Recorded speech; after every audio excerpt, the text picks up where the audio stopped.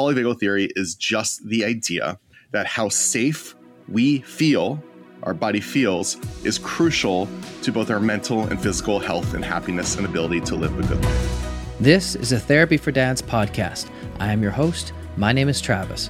I'm a therapist, a dad, a husband. Here at Therapy for Dads, we provide content around the integration of holistic mental health, well-researched, evidence-based education, and parenthood. Welcome. Welcome, everybody, back to this week's episode of the Therapy for Dads podcast. I am so very, very excited to have on these two men, these two guests. It's very, very excited because I've been reading Dr. Porges' work for some years now. And so coming to this place of being able to talk with him, and not only him, but I think I would guess a special guest for him as well, his son, on their latest book, Our Polyvagal World, and that's going to be our conversation today. But before we jump into that topic, I just want to welcome them. So welcome, Dr. Porges and Seth. How are you guys doing this morning? Well, Travis, thank you for inviting us. It's a pleasure to be here. It's also always a pleasure to be on something with my son and to basically learn from his comments. Yeah, well, great to be here. Thanks. Yeah. And I thought it would be such a perfect duo because this is a podcast aimed at men and fathers, and what an amazing thing to have a dad and a son on and talk about this. And I would love to talk about a couple things. One, we're engaging in your new book, which comes out, I believe, at the end of the month in about a week or so, right? September 26th, yeah. 9 days away, or how you guys feeling about that? 11 days away, sorry. Good. Yeah, it's fun. For me, I kind of look at it as a barometer of how well polyvagal theory is accepted within the general population, because the book is really targeted at a consumer and not at a therapist. So I'm kind of like, to me, it's like looking into this barometer or literally crystal ball of how the theory has been embedded within culture. So I'm curious. Yeah. And reading the book, it is very accessible. It really is. I read some of the work, the more, I guess, graduate level work, and this is really well done. Just reading and it makes sense. It reads nicely. You kind of get the concepts. I mean, I obviously had some idea of going into what polyvagal theory was, but kind of trying to read it with fresh eyes was really just, it flowed well.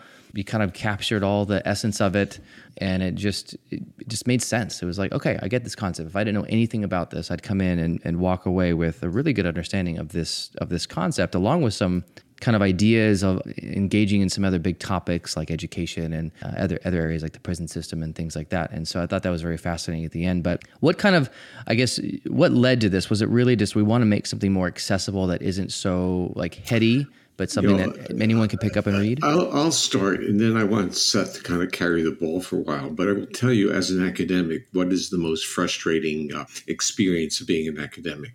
And that is the inability, now an academic is saying there's something they can't do, and that is communicate with the public. So you have ideas that you really believe are important for humanity, but how do you develop a skill set to communicate with the world? And for me, that was the challenge. So I could write science papers, did very well with that. And when I tried to do some books based on the science papers, they were like science papers in hardcover. So they still had the same problem. But fortunately, I have this remarkable son who he's a journalist by training and a filmmaker now. So actually, I'm going to give it to Seth, who engaged me in terms of the discussion. Yeah. I mean, what he said here, there's been many tomes written about polyvagal theory, many of them by Dr. Porges here himself, but for the most part, they're largely impenetrable. They're opaque, they're academic, they're hard to understand. They're hard to understand for anybody. And they kind of take on this, I think, almost like mystical Dead Sea Scroll quality where people are trying to interpret what his words mean, which is a lot of fun, or what does he mean by this? Because it's really hard to get. It's really hard to grasp. And I think he'll be the very first person to say that.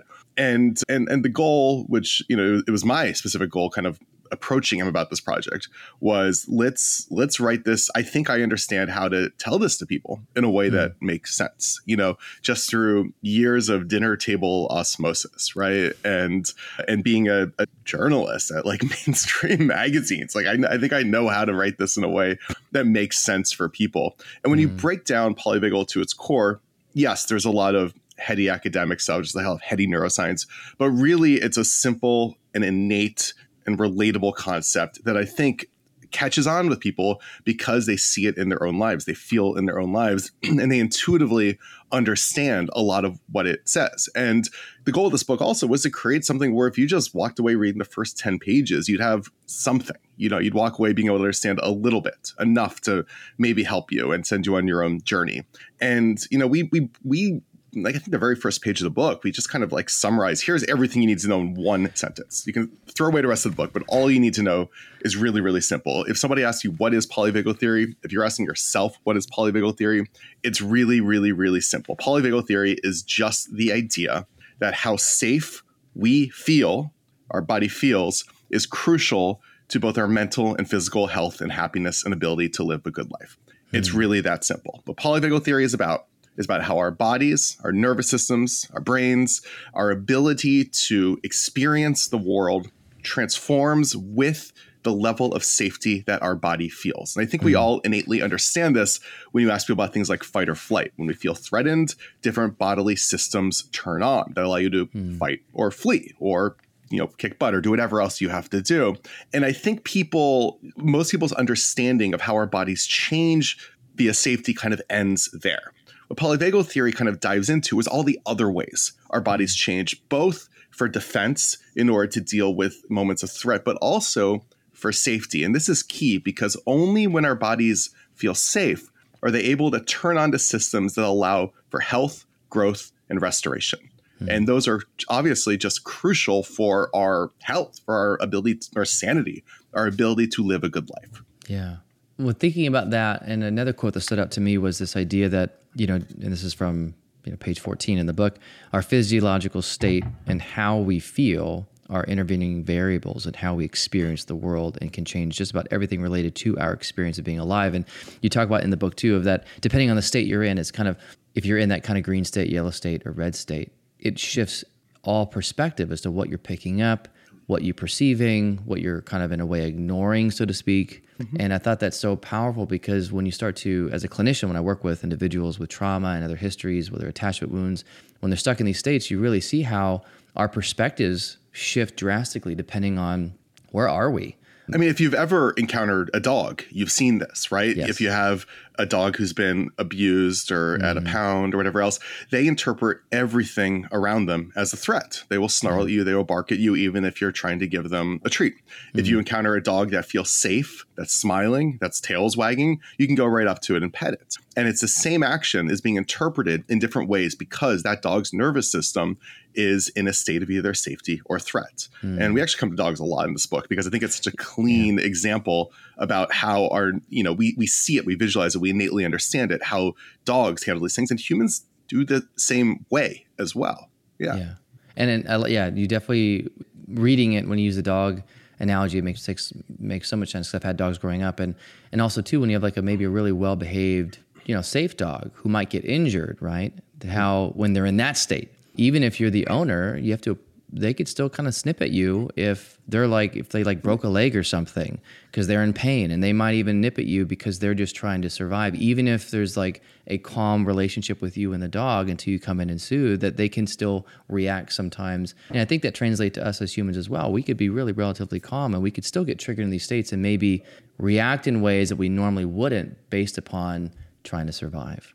Yeah, and these are natural responses. They're things that happen to everybody. I think oftentimes, if you come into contact with a loved one or somebody close to you who is in a highly reactive or defensive state, it can be tempting to kind of pass judgment on them or, feel like this is a conscious act on their part. But I think what's crucial to understand is this is outside of our control. This is the body taking charge, right? This is not us deciding to be reactive. This is our nervous system making an assessment based on all the information around us, the experience we went through, our past experiences, and kind of choosing a lane about what bodily state, and this is really what it comes down to. Your body is deciding what bodily state is most likely to allow me to survive, is what this is.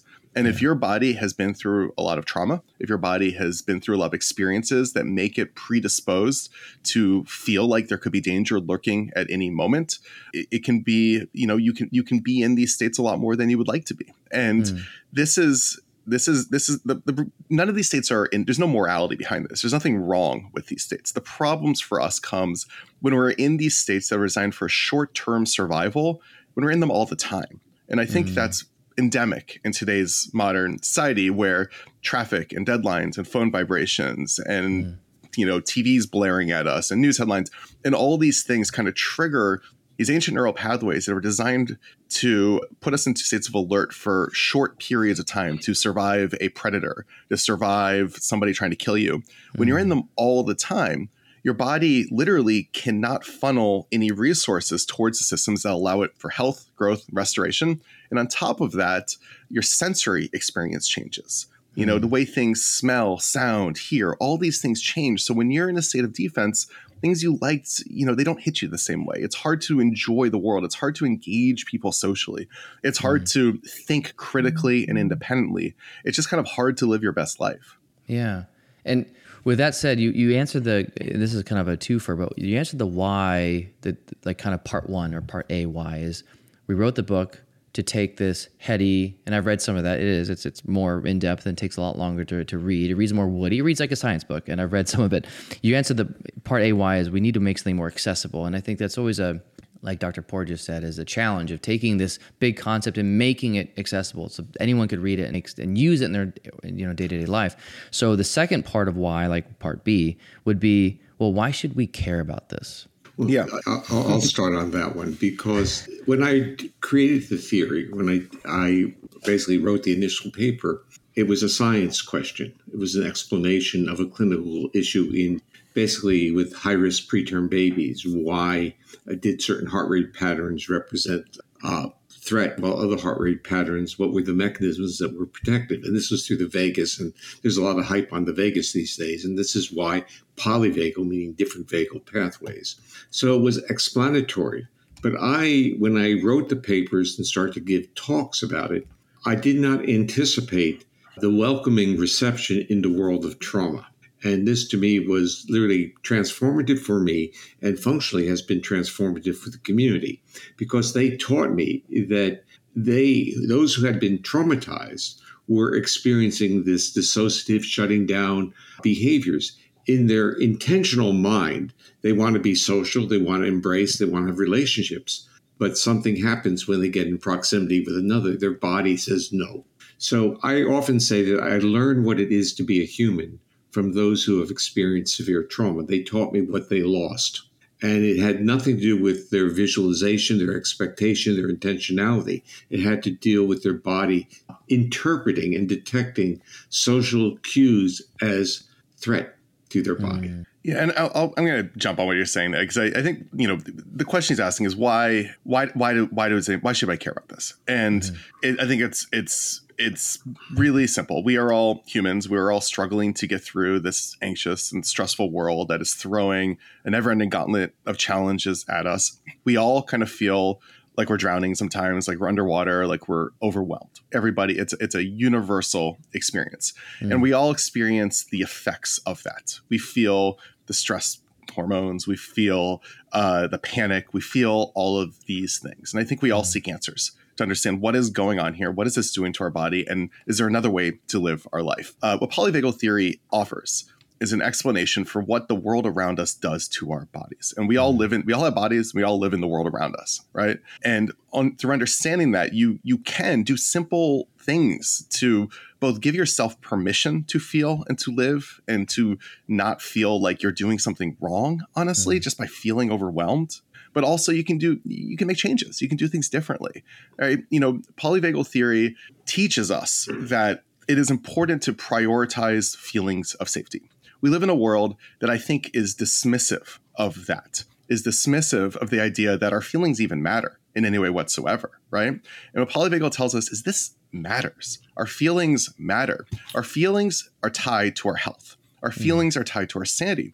Our feelings are tied to our abilities to, just for the focus of your podcast, to be good fathers, to be good family members, to take care of other people. One of the key takeaways from polyvagal theory is how social behavior, there's a lot of stuff on social media, on TikTok, about the vagus nerve and how activating it kind of should give you some magical healing powers and all that Those hacks are great. What polyvagal theory says is really the cleanest, simplest, most effective way of activating the vagus nerve is just being social with people who make you feel safe. What polyvagal theory does is it ties social behavior itself to the health of our body.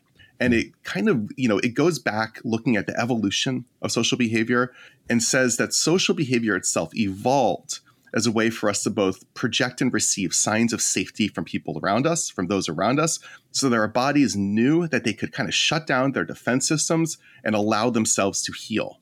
And once you kind of really grok what that is implying, what that means, you begin to look around you and realize that our desire for social behavior, our need for social behavior is nothing less, I think, than the cornerstone of almost every system humanity has ever built. It's why we have cities. It's why we have so many institutions. It's why we like parties. It's why we like hanging out with friends. It's why we like being around people who make us feel good, right? And understanding that it's healthy.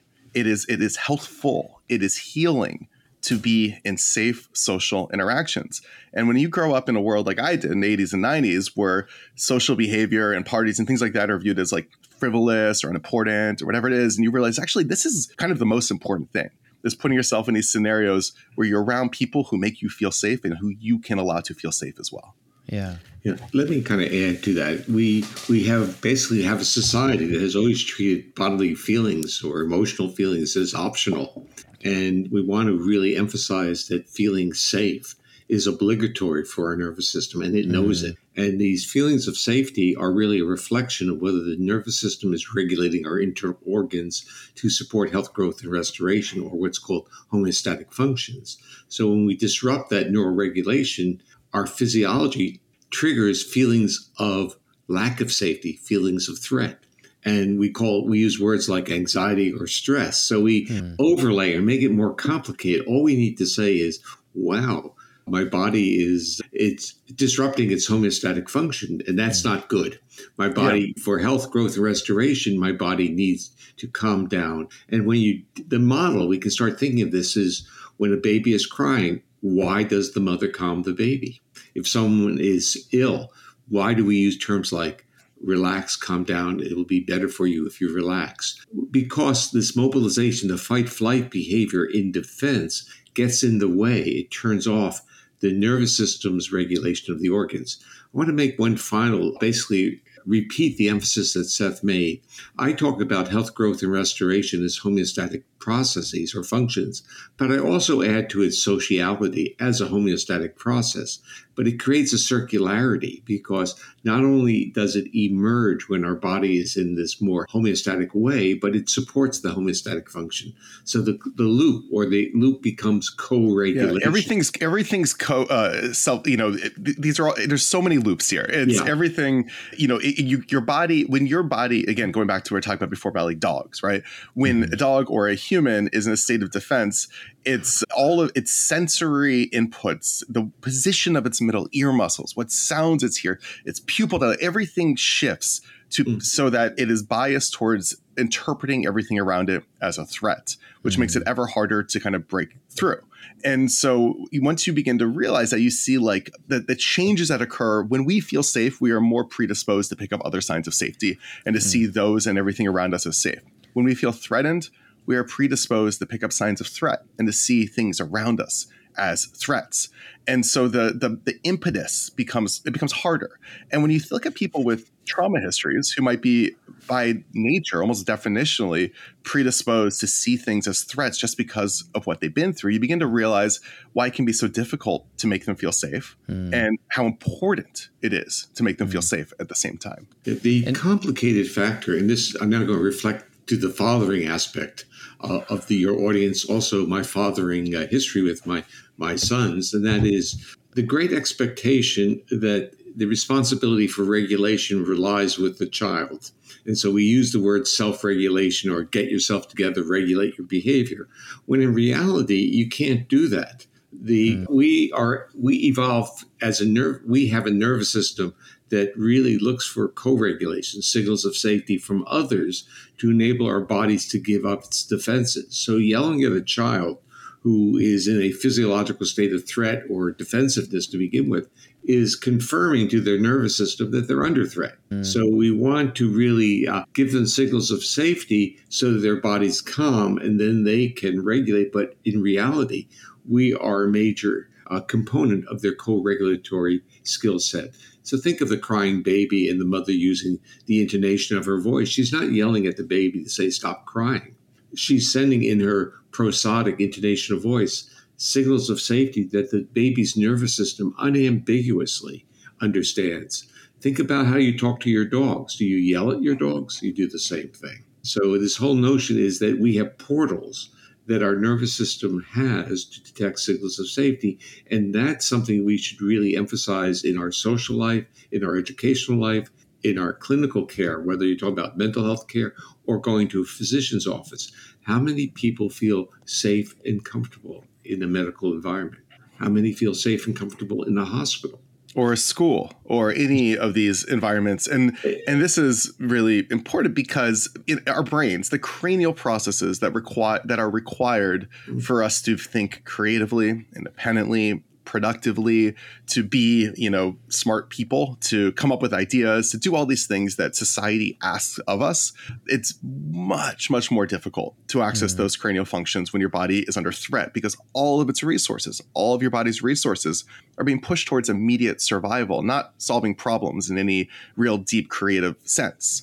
And so creativity, these things that we seek out as people, right? And society seeks from us, they basically require us to feel safe. And we kind of think about that in the way we design, we have chapters on this in the book, but the way we design schools, the way we design hospitals, workplaces, all of these institutions, and just the sensory experience of being in them and what that does to our body. If you're in a school where you're passing through a metal detector and there's guards with guns, or you're packed in with 100 screaming people, your body's not going to feel safe, especially if it's the body of a child that's predisposed towards seeking danger, towards finding danger in this world, if they come from perhaps an abusive household or just a dangerous neighborhood, or an environmentally damaged neighborhood. Their bodies might be predisposed to feel unsafe. They were put into this environment that's already overwhelming from a sensory point of view. The cards are stacked against them. Yeah. And I would maybe say, would you be safe to say even a kid coming from a safe home who might have a neurodivergent brain could also struggle in some settings? There's all sorts of reasons a body could be predisposed to towards threat in this world. Some biological, some environmental, some, it's a big cocktail of nature and nurture going on in there, right? Oh, for sure. And absolutely. And, there are people who, you've all, go back to dogs here, you might have a litter of dogs with like 7 or 8 dogs. And some of them are just naturally very social and friendly, and some are scared, cowering in the corner, right? There's innateness to this as well. And I think that demands of us empathy and sympathy once you begin to realize that. I'm going to introduce another concept. So during the past year, we adopted a cat. And we had cats when our boys were young, but not as when they were gone. We had just had dogs. And dogs are like children. They require the interaction, co-regulation. They look at your face. They listen to your voice. A cat is very different. And I had to relearn what it is to be part of a cat's world. In the cat's world, the cat is using you as a co-regulator. You are not using the cat as your co-regulator. It's all on the terms of the cat. So our cat likes to be in proximity with us. And when she doesn't want to be touched, she walks away, but she's still maintaining visual contact. So her whole life is about regulating physiological states. So cats spend a lot of time catnapping or light sleeping, but they're not really deep sleeping. They know when you're walking around, they detect that. And they're looking for it as a way of feeling safe enough to give up their defenses. And it's really interesting to watch our cat go on her back and put her paws out like this without any fear of being touched. And you totally understand that her life's goal is to feel safe enough to give up her defenses. And she is in a journey of co-regulating with us, but my needs for her to co-regulate me don't take the highest priority in her life, but they do it with dogs. Dogs are really, they were bred and evolved as a co-evolutionary process with humans to help them regulate and feel safe. Basically, they became the vigilance, while humans could now go to sleep at night, the dog could watch. But it's very interesting to take this notion of co-regulation and see the two different strategies, a dog-human one versus a cat one. They're still co-regulatory. They want cues that their nervous system interprets to be safe.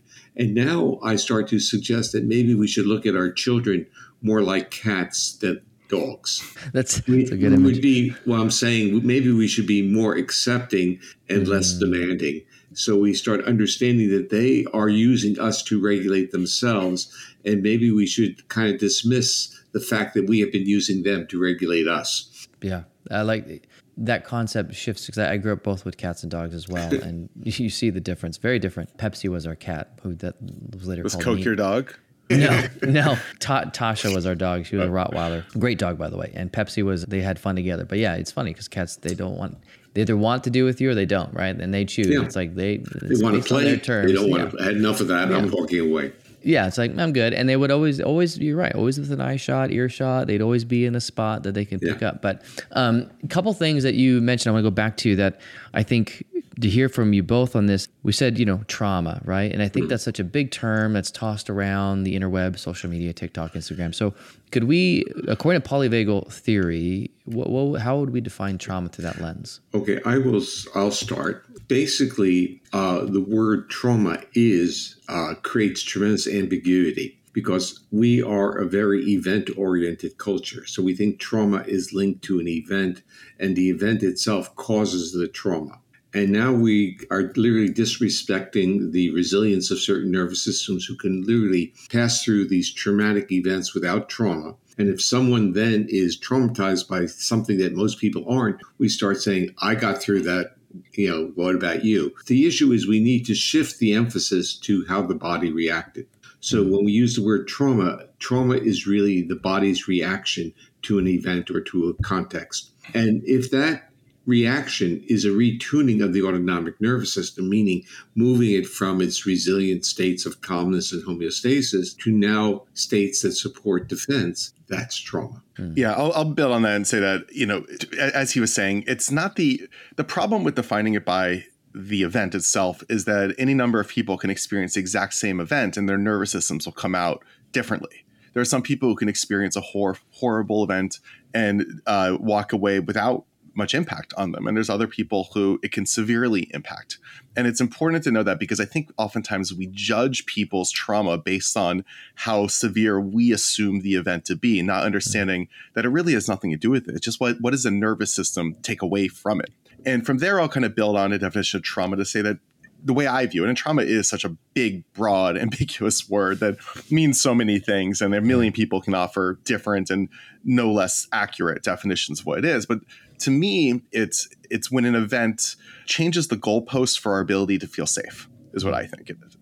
It's when you go through something, and because of that event, our nervous system is now more inclined to find threat and danger in the world around us, and the implications for that can be massive. Yeah, and I think that's through my training, through the Institute and some other trainings in trauma, I think Dr. Dan Siegel said that's anything that overwhelms our current capacity to cope. I think a quote he said about trauma, and when you start to think of it through the lens of polyvagal or that, you really see that it is so different, that you could have 10 people experience the same event and you have 8 that walk away fine. You have 2 that could have post-traumatic stress, and I'd say response versus a disorder, because that's a whole other topic of conversation with disorders in the medical profession and how we could change things through the nervous system. And I like how we approach kind of these adaptive responses, and how you guys even talk about addiction and things in here, that it really is about our way of trying to regulate our nervous system as best we can with survival, rather than this being this quote unquote disorder that's stigmatizing. And now for a short break. So if you're looking for ways to support the show and my YouTube channel, head on over to buymeacoffee.com/therapy for dads. There you can make a one-time donation or join the monthly subscription service to support all that I'm doing at the intersection of fatherhood and mental health. And all the proceeds go right back into all the work that I'm doing, into production, into continue to grow the show, to bring on new guests. So again, head on over to buymeacoffee.com/therapy for dads. Thanks, and let's get back to the show. And so this idea of trauma, and then if we think of that of maybe, how we've been raised in schools, if you're in a school that's chaotic, an environment in these kids, or a home that has maybe parents that aren't attuned or parents that aren't engaged with them emotionally or yelling a lot and, just stop and just feel, don't cry, things like that. Often when I'm thinking of some general ways that men have been socialized around this is stop crying, don't be a baby, don't be a girl, pick yourself up by your bootstraps, don't feel, you're not supposed to feel sad, no crying. And so you have these boys, and we'll focus on this for a second, boys that are raised in that environment, every day told these messages. And so as you think of it, a boy is raised in that from childhood, adolescence, and they're, playing sports, and then sports have certain rules around them. So generally speaking, when he becomes a father or an adult, a man, he has, I would maybe posit or argue, he's got certain survival mechanisms around certain emotions and feelings. So I'm thinking of a father who might be then seeing a kid, his son or daughter, having a big emotion, maybe crying or having a quote unquote tantrum or a behavioral problem, which is really them being dysregulated. And then his first response is to no, stop, don't discipline. Feel, go to your room, just punitive punishment to not feel. And he's kind of repeating it. So if we're, and it's a quick little case study, but if we were looking at that kind of typical guy, what do we think might be going on from a polyvagal perspective of what's happening in this father who's now seeing his kid being dysregulated, now he's yelling? There are multiple things going on here. First of all, let's talk about the father, what's going on inside of him. And what he's trying to teach his child is to not listen to the feedback that his body's giving him. So he's saying you basically he's trying to use this term that feelings are optional. They're not obligatory. Now, what does that do on a neurophysiological level? It starts to turn off the feedback mechanisms, and that meaning that we start losing the sensations of our body, of our internal organs, and that leads to illness because the feedback loops, basically we're turning off the nervous system regulation of our visceral organs.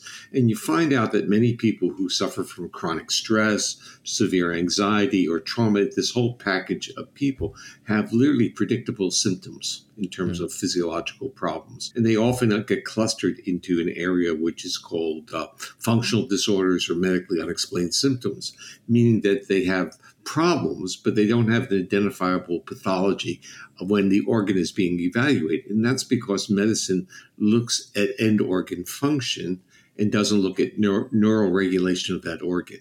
So when you dampen the feedback loops, you're in a sense interfering with how that organ is being regulated by the nervous system and the brain, which means whether it's being maintained in a sense a healthful way. Another way of thinking about it is disrupt the homeostasis or disrupt the neural feedback to the organ, and over time that organ will become diseased. Add on to that too. I think that, looking at the father's experience, they are passing on their own learned experience that showing these emotions would have been interpreted as weakness and make them less safe. Right? If they are going to get bullied, if they're going to get beaten, if they're going to get yelled at for showing these emotions, their body is going to associate those emotions with threat, with danger. And so they're passing on that information, even if the world around them has changed, even if now maybe it's okay to cry, if it's okay to have feelings, and in fact necessary for our own health and survival. They're passing on this information that to do so is to show weakness and to put yourself into a threat and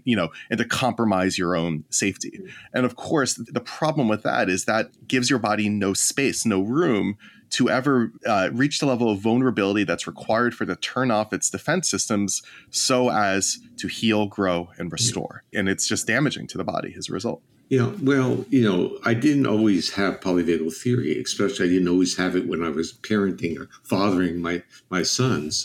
The issue is I had to learn because I grew up with the notion of you better get control over your own behavior for your own good, because you don't want to be targeted. You don't want to, you want to navigate through a complex world, and you can hear the cues of how, or let's say the the instructions of how to navigate. And you better learn that, because if you can't navigate, you're going to be victimized. And it doesn't always work that way, because it's not a top down, it's not intentionality. So I kind of, my classical training in psychology was, rewards, punishments, the typical thing.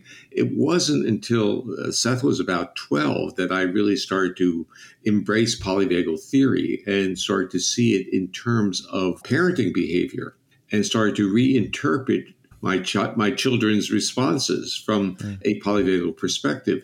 And I started to reinterpret my father, who was still, actually, my mother was alive at that time too. I started to reinterpret their behaviors and my sister's behavior. I started to interpret things by understanding that a lot of the behavior was being driven by physiological state that had nothing to do with intentionality. And this concept that we start to interpret and make meaning out of people's behavior, creating causality, justification, and it's supporting narratives that are really irrelevant, creates the problems within families, and it creates the problems within society that we have to understand. I think Seth's done a real good job. You can hear as he talks about this. And Seth is really the primary voice of the book, that Seth enables this communication, that there's two separate things going on. There's intentionality, which is our conscious intentional brain.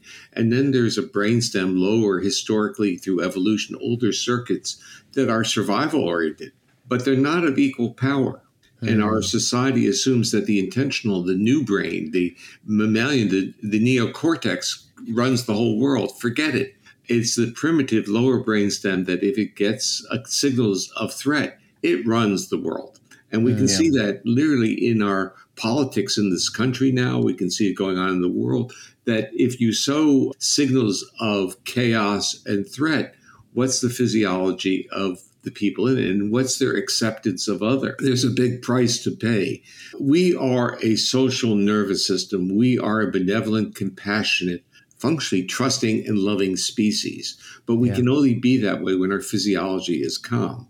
Once we feel safe. We feel safe. If that physiology gets triggered into threat, we are proximal. We want to take care of ourselves and those closest to us. And we can be a smiling golden retriever or a snarling, I don't want to hate on Rottweilers, but that's the image coming to my head right now. You can be, they're both, we are capable of both. Yeah, but Seth, go back and talk about Frosty. We had a marvelous dog when Seth and his brother Eric were growing up, and it would allow the two of them to do anything. They could wrestle with him or anything. But a stranger, someone who was not part of the family, if they got off the couch, it was really dangerous for that person.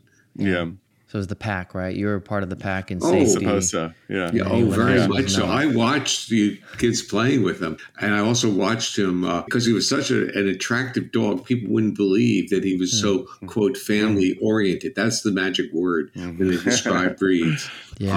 But it was really quite amazing. This little cute dog, if you got off the couch and you were a stranger, you were a threat. You were a threat to everyone in the family. But if you're in the family, pick me up, throw me around. I don't care. Yeah, that earned trust. Well, and going back to what you said, I think with this father, because I see reading research articles on men and all this stuff. I've read a lot of research on this, and obviously not every article, but I have a big heart and passion to help men and fathers. And going back to this notion of the Kasich study we gave of this dad who was raised in a home of socialized around, lack of vulnerability, emotions aren't safe. And so in a way, what I would see is in his nervous system, it really is emotions really are a threat to his nervous system. This is how I conceptualizing it. So if it's a threat, he's going to go into survival, which is why he might get angry, or he might also numb out and shut down and walk away. I'm going to actually make you clarify some statements, because you said when someone gets emotional, what you really mean, they're sending signals of dysregulation, or which is interpreted by his nervous system as signals of threat. So let's say it's a kind of a binary decision. The emotion is positive, it's welcoming, and it basically signals a hug or a smile, versus it's something that your nervous system reacts to as you don't want it. You want it out of your world. Right. And that's what he's doing. So he's triggered in a state of threat. The real issue on the clinical model is, does he feel his own body? And this becomes the first question. And that is, if he's brought up in a certain way, he becomes numb to his own body.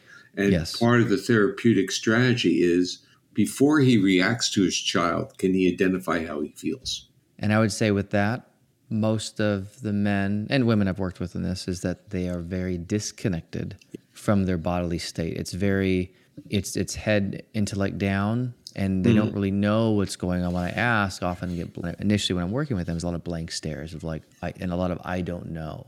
Almost like it's very separate, as if it doesn't exist. They don't. It's all here and like head it, and like everything else below is like I don't know. So I see that. Well, the fact that they can acknowledge that they don't know is really a good sign. Yeah. And things that can start really is like, do you feel different when you exhale slowly? Can you feel your body a little? Now, these feelings are going to be threatening to them because they are going to be the feelings of calmness is a signal of vulnerability. So this is the paradox when you come out of that type of developmental experience, that your body doesn't welcome signals of safety, because signals of safety are where we are talking about lovely. It's accessibility to their nervous system. It's vulnerability, and they don't want to allow that to occur. I think what you're doing here in this book as well, and just the whole theory itself, is really integrating how important listening and paying attention to our body, the cues of our body are saying to us, and almost learning the language of our body, right? Yeah. You know, the book begins with a chapter on just like defining what the autonomic nervous system is, and I think that's a term we all hear, but it's, you know, if I'm in a room and I ask people who can actually define it, you see very few hands go up, and I think that's really important because what the autonomic nervous system is, of course, autonomic. The word basically means automatic. It's the parts of our body that operate outside our conscious control, which is the vast majority of our body, influencing everything. You know, if we don't consciously ask our heart to beat. We don't consciously ask our sweat glands to sweat. These things just sort of happen under the hood outside of our control. Consciousness can control a very, very, very small percentage of our bodily functions. And once you begin to realize how much of our body is just sort of ticking along and driven by the autonomic nervous system, and how being in a state of safety or a state of threat changes how all of those bodily functions operate, you begin to realize just what's actually going on in our body and how, you know, little of it is consciously controlled, and how important it is to listen to those parts that are ticking along outside of our conscious control, because they matter. And it's that kind of conscious, unconscious, and that's, I think, tuning into the body, like what's happening physically, physiologically, noticing it, and almost like practicing paying attention to what's happening in your body to like bring that unconscious to the conscious awareness, which I think does take practice, especially if you're used to kind of tuning out part of yourself to survive. And I think of what you guys were mentioning earlier is this idea of how we are social beings for co-regulation, how we need that. And you mentioned in the book quite a few times, face-to-face contact, like in person, and how important that is. And I think of a lot of men that I work with, and i.e. fathers as well, is how, especially when they're coming in and they're really struggling, how more often than not, how disconnected they are from relationships outside of their initial home, and how they don't have a lot of face-to-face relational safe contact in that way. Yeah. Again, like face-to-face, you know, through the vast majority of human existence, the only way to have social contact was through face-to-face interaction. Internet is, you know, a very new thing. The phone, in the grand scheme of things, is very new. The written letter, in the grand scheme of things, is very, very new. 99.9% of human Homo sapien existence, the only way to communicate with somebody was face-to-face. And so that is how our nervous system sort of baked in the idea of social interaction into our bodies. The idea that we as species were more likely to survive if we had safe social interactions, so we could defend each other, team up with each other, have each other's backs, go to sleep while somebody else is on guard, raise children together, do all of these things that as a social species we evolved to do. You know, our bodies evolved to compel us to have social interaction. But how does our body clock that we're actually social interaction? We're actually kind of fulfilling this handshake, this ancient contract, this need for social interaction. It's through face-to-face interaction. And it's through very, very specifically the activation of the muscles and the nerves that allow us to control our voice, our face, our shoulders, all of these things that are involved with actual in-person social interaction. Those cranial nerves and those muscles, they actually plug into the same part of the brainstem as the vagus nerve that is activated when we feel safe. So there's a system that Dr. Porges calls the social engagement system that is activated when we feel safe through the vagus nerve that turns on effectively the cranial nerves and the muscles that allow us to be expressive in a facial way, in a vocal way with people around us. And so these behaviors are intrinsically tied in a kind of bi-directional way with us feeling safe. So when we feel safe, we're better able to socialize.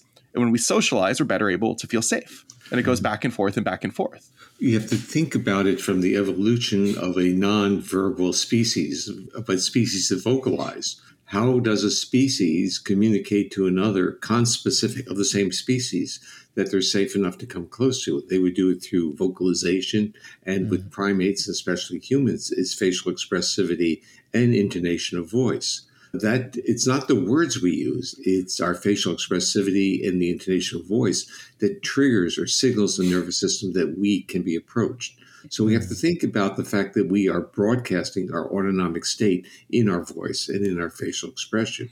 And our physiological state also interferes or gives permission for basically our auditory system and the middle ear structures to filter out background sounds and pull in human voice. So we could be, at least when you're younger, we could be in a bar talking to someone, smiling, engaging, and hear every word they're saying with lots of background noise. But as we get older, or if you have let's say a history of trauma history or chronic stress history, you might find environments like restaurants and shopping malls overwhelming you. Let me translate what he's saying a little bit here. Yeah. So we talked before about how our sensory experience changes based on how safe we feel or perhaps are having a trauma history. What he's talking about specifically are there are middle ear, tiny muscles in our middle ear, the smallest muscles in the entire body. And their job is to manipulate the eardrum to effectively act as a filter so that we can better pick up the sounds of sociability, the sounds of human speech. I don't think it's a surprise to say to anybody that the sounds of human speech are very special to our brain. We pick them up. We can hear words from people in loud and crowded bars or music venues quite well often. But that's only true when we feel safe. These middle ear muscles transform when we're in a state of threat, and they change how your eardrum's tautness so that instead of being primed to pick up the middle frequencies of human speech, you're better able to pick up, say, ultra low frequencies of a predator. Because when your body feels threatened, it doesn't want to hear people talk. It wants to be on the lookout, on alertness for something that might hurt it. And so as humans, the sounds of human speech are very special to us, but only when we feel safe. And if you say never feel safe, as is the case with people who may have suffered trauma or have just different neurologies, you might have a different audiology signal. I think we all kind of understand that a huge percentage of people with PTSD, folks who come back from war, for example, have difficulty dealing with loud and crowded environments, that loud noises might scare them or frighten them or cause an instinctive emotional reaction. That's sort of a trope in movies, the fact that happens, right? We see that all the time in television shows. You go to a place and those loud sounds are very overwhelming. Well, this is true, and it's a physiological shift that occurs. It's a change in our middle ear muscles that happens when our bodies feel threatened. It changes the sounds we pick up. And so oftentimes we treat trauma as if it's a purely psychiatric or psychological issue, something that should be dealt exclusively with, say, talk therapy or medication. But in fact, it's a physiological phenomenon. It changes the way our body and organs and systems operate down to what sounds we pick up in the world around us. Which really changes and revolutionizes everything when you think about it that way. That it really shifts away from, I think, a one-dimensional viewpoint of why we might have an anxiety disorder or depression or trauma or chronic stress or some of these other, disorders I'm putting in quote. Sure. That when you look at it from this kind of polyvagal lens, you could see actually it's this adaptive response to dealing with it, but it could also get stuck. It's like a stuck state, I would say, right? If we're in depression, absolutely, we're stuck in that kind of red zone. So I got to survive. So I got to shut everything down. Or like play possum, play dead to figure it out and immobilize to like don't do anything. And so then I get stuck. And then if I'm stuck there long enough, it could have negative impacts on my life. And it's so important to understand that, because I think oftentimes these often unexplainable bodily phenomenons that occur when people are traumatized or threatened, where suddenly they have auditory processing issues, which again are extremely common with people with a trauma history. They might have digestion issues, extremely common with people with a trauma history, all sorts of bodily changes that their therapist or their doctor is unable to explain. That inability to explain creates confusion, it creates mystery, it creates shame, it oftentimes creates doubt, and it creates the feeling that people might think there's something wrong with me, or what I'm feeling is unique or unnatural, when in fact it's an exceedingly common and exceedingly natural response to whatever it is they've been through. And just understanding that, I think, is so important, because I mean, shame is dangerous, right? Like, it causes so many problems when people feel like there's no explanation for what's happening to them. And understanding that what they're dealing with is natural and expected, I think gives people permission to feel those things outside of shame. At least I hope it does. Let me just add one point to that is the ability to feel, to have those feelings isn't wrong in itself. It's the narrative that we put on top of it. So we have to understand that our body is going to react in a very, it's a heroic way to in a sense, enhance our survival. But our narrative is really where we get into trouble, where we start to explain things, and it creates a lot of problems. So we want to, in a sense, embrace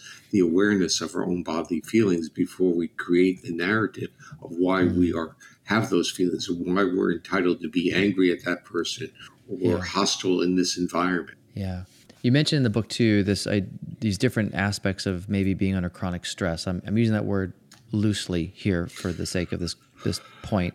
You know, you have this whole piece on the workplace and how we're so tied to our phone and going off, and how that could, we're activated. I work with a lot of people that have, the first thing they do is they look at their phone, or they're tied to their phone and work emails, or they go to bed and they wake up.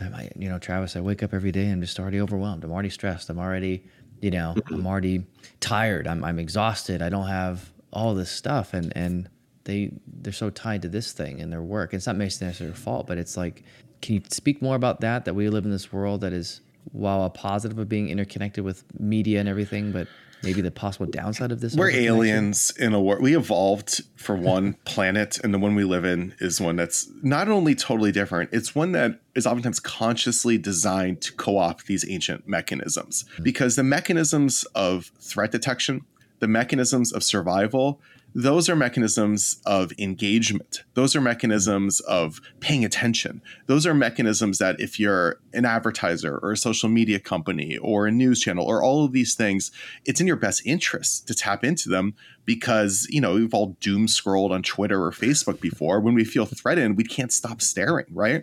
And so it's not just that we exist now in a world that's very different from the one that our bodies evolved to exist in. We exist in one that is engineered, whether consciously or just through trial and error, engineered into co-opting and taking advantage of these mechanisms, because those mechanisms they give people something from us that they want. Yeah, I want to build on that. There were these movies. I think there's a trilogy of the Matrix movies. And I'm going to say basically they got it partially right. But what is the Matrix? It's threat cues being bombarded 24/7. And that's the making of who we are. And our nervous system will respond. It prioritizes threat cues, but it really is on the quest for cues of safety. Yeah. And outrage and anger are extremely easy to manufacture. It's very easy to make somebody feel scared. And when we feel scared, when we feel threatened, again, our ability to access certain cranial functions disappears in favor of immediate survival. We stop asking questions. There's a reason every authoritarian history, every dictatorship in history has relied on scaring the populace, because when people are scared, they're willing to do almost anything if somebody promises to alleviate that threat. Yeah. Let's even emphasize that if you're frightened, it limits the creativity and problem-solving ability of the population. Yeah. It narrows the view. Narrows the field. It absolutely does, because there's no time to think when you're just like, I'm going to die right now. And if you can make somebody feel overwhelmed, and I think if you're going to be cynical about this, if you're going to be very cynical, you begin to realize that maybe some people benefit if people are hungry, don't have adequate needs met, if their bodies are constantly in a state of threat, in a state of fear, in a state of being overwhelmed. It becomes maybe less of a bug than a feature for some folks. You can understand why many employers, especially at low-wage hourly jobs, might intentionally want to keep their employees stressed out, because they can kind of control them. Yeah. Okay, Seth, it's not just piecework employees; it's also academics. The academic environment is a 24/7 evaluation model, and it's never enough. It's more publications, it's more grant money, it's sphere of influence, leveraging. It's never saying you've done a good job. Smile and take a week off and enjoy yourself. Think about things that you wanted to think about. It's no, there's the next grant proposal has to be another deadline, and it's chronic. And the environment for all these professions that used to have kind of I'm going to say almost a monk-like environment where you were safe enough to explore the world on your own terms. They don't exist now because everything in our culture is really monetized, and the bottom line for both research and for scientific inquiry is not just solving problems, it's whether you can generate the funds to solve the problem. So it's a complicated world we're in that is really quite pragmatic, that gets in the way of many of the positive attributes of our species, which is when we are safe enough, and I use the word enough, we become this wonderful, creative, exploratory, compassionate, benevolent, trusting species. And we have to know what is enough for us to function. And it doesn't mean that 24/7 has to be safe. It just means we need enough safety for us to calm down and regulate our own physiology. Which allows for restoration, right, and healing and connection and everything else. And if we can never get there, that leads to problems. It leads to burnout. You see it in all the professions. People are saying, I'm burnt out. It's an interesting journey when you see it through a different lens. And you say, well, can't we be smarter? We're an intelligent species. Can't we structure a society that benefits our bodies as well? And you said something, Dr. Porges, this, and Seth, you mentioned it too, this idea of being enough, and how we often work in systems that are always wanting and demanding more. Typically, and I'm generalizing here, and that even if you get to that more, they move the goalpost to the next more. And so it's this constant, well, it's not enough. I got to do more. And even typically we get stuck in kind of keeping up with the Joneses of like, well, I got to it can be as car. simple as accumulating wealth. What's enough? What's enough? That hamster wheel never ends, So if you're a billionaire, well, that's not enough. You have to be a mega billionaire. Right. It's like nothing is enough. And should I just quote Bruce Springsteen here? Was it a poor man want to be rich, rich man want to be king, and the king ain't satisfied till he rule everything, and it's a truth though that the systems that we live in oftentimes don't really care about us and our health, or they just don't understand what causes us and allows us to be healthy. I'm not trying to be like disparaging of everything around us. People just don't know. They don't, we as a society, I think, need to give ourselves permission to prioritize feelings of safety, because feelings of safety lead to health. Health leads to happiness. Period. We have to also prioritize what enough is enough for us. Yeah. Well, and that I think ties into a lot of shame messages I hear with a lot of people I've worked with, is that I feel like I'm not enough. I'm worthless. I feel like I have no value. I feel like who I am is unimportant. So they try ways to kind of fix that. But it's this constant fight, for lack of a better word, or shutting down from, if they can't, fix this belief system. And they feel it in their workplace, they can feel it in relationships with their parents and out in society. And so if we were to take this down to like a relational level, kind of starting to land the plane for today's conversation, because a big theme throughout the entire book was that we are relational social beings that require kind of social, intimate, vulnerable contact. And so how does that look? If we were to kind of take this and look practically in Dr. Porges and Seth, and even your relationship of, okay, what does it look like in the day-to-day, fighting these things of being enough or, safety? How do we do this practically, boots on the ground, with relationships? And how do you guys do that? Okay, I would like to say in our society, we've acknowledged that physical exercise is necessary, that we don't want to be sedentary, but we haven't really acknowledged that social nourishment is a daily requirement as well. That means on some level, interacting with people, or even a Zoom. The pandemic really jolted our nervous systems because sociality became a signal of threat. And this really disrupted our nervous systems, because the history of humanity was that whenever we've been under threat, we've mitigated through safe social interactions. And now safe social interactions became a threat. The bottom line is, I think a degree of social nourishment is important. So it's not just work and accumulate money or even go on the treadmill, but spend a little time with people that you like and trust. Yeah, we're not saying to quit your job or quit your responsibilities, whatever it is. Right, it's just this understanding that we as humans need a break. Sometimes we need the ability to fill our fuel, replenish ourselves, to have moments of safety and sociability, and understanding that's the fuel our tank needs, right? And we're really resilient as a species for the most part. We can handle a lot of this. We just need the things that make us feel safe in order to buffer up against the stresses of the world. And understanding that what makes us feel safe, it matters. And that maybe for some people, different things allow them to calm down, relax, being around people you love, being around friends, all of these things, view them as he said, just as important as exercising for our long-term health. And how do you guys do that in your relationship as father and son? Hey, we hang out all the time. Not enough. Yeah. From a father's perspective, not enough. But yeah, exactly. But it's really interesting to watch Seth and his creativity and his passions and really the productivity. I just sit back with a smile on my face. So it's not like I'm evaluating Seth. I'm just getting tremendous nourishment whenever he calls and shares with me what he's doing. So share some more, Seth. Sure. And I think that's what I see, what it comes down to is that it is that social engagement and relationship that really is the strongest predictor of, and even the Harvard study, right? The strongest predictor of a successful life or a fulfilled life is the nature of our safe relationships where we can be who we are and seen and accepted. Yeah, it's kind of entered the realm of conventional wisdom now. I think we all understand the idea that those with strong social support networks are healthier, live longer, do better against almost every physical or mental malady there is. But I think to a lot of people, the mechanisms and the reasons for that are mysterious. It shouldn't be. It's really simple. Social behavior, having access to social support makes our bodies feel safe and allows them to heal. I think we have to qualify this because people might, and this is actually the world we're in, people will say, well, I guess I have to force myself, even though I don't like to be around people, to be with people. And the issue is we're talking about feeling safe with people and trusting people. If you feel safe and trusting of a few, that's fine. But your body needs those experiences. And if your body doesn't feel safe with people, get a dog, get a horse, get a cat even. Yeah.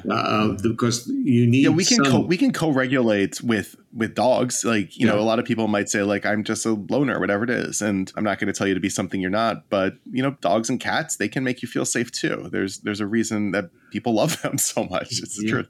Yeah. And it's because those types of social mammals give cues back to our nervous system that enable us to give up our defenses.